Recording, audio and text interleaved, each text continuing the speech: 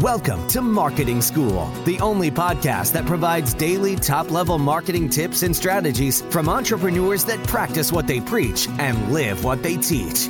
Let's start leveling up your marketing knowledge with your instructors, Neil Patel and Eric Sue. All right, Marketing School listeners, have a special message from our sponsor, DreamHost. If you want to rank higher on Google, you want to make sure your website loads super fast. Check out DreamHost. Not only is their solution super affordable, it'll make your website load faster, and they have amazing tools and support for your business to ensure that you grow and succeed. Welcome to another episode of Marketing School. I'm Eric Sue. And I'm Neil Patel.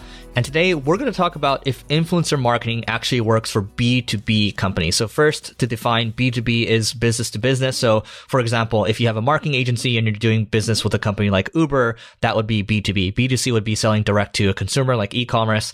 By the way, guys, today is the 8th of March. So Neil and I, we're doing our Growth Accelerator in San Francisco right now. It's active. So Neil, what are your thoughts around this?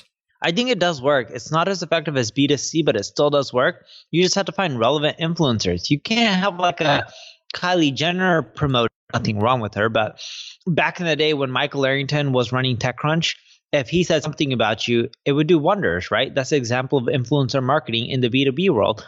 You look at some of these big, large corporations like Microsoft. I used to have an event company years ago, and Microsoft loved it because there's influencers there and they would want to surround themselves with influencers. It does bring people in. Even Nextiva, right? We both know Yaniv. He has influencers like rock bands and stuff coming at the end of his events, and people love it.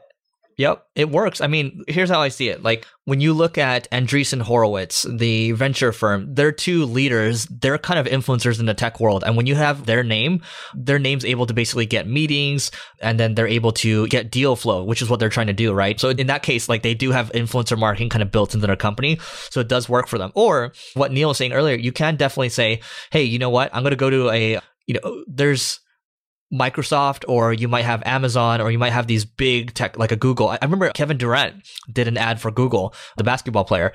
And that's an example of influencer marketing, literally them doing it because, well, guess what? They're trying to reach a lot of consumers at the end of the day. And by the way, Neil, another thing too is a lot of times people will go to you, Neil, and they'll be like, hey, can we work out some kind of deal? Because you have a big audience around the marketing world, right? Or similar to the deal that we have with DreamHost as well. And the reason we're able to continue doing that deal was because influencer marketing actually worked because it provides a good brand lift. It's extremely useful. It's extremely effective. But again, in most cases for it to work, you have to find the right influencer. See, most people say influencer marketing doesn't work because they're picking the wrong influencers. And if you can get around that hurdle or over that hurdle by picking the right ones, you'll do well. You just got to be patient and do it for a long run. All right. So this one is a little shorter. I mean, what I would say is, look, if you're looking for influencers, I'll give you another tip here.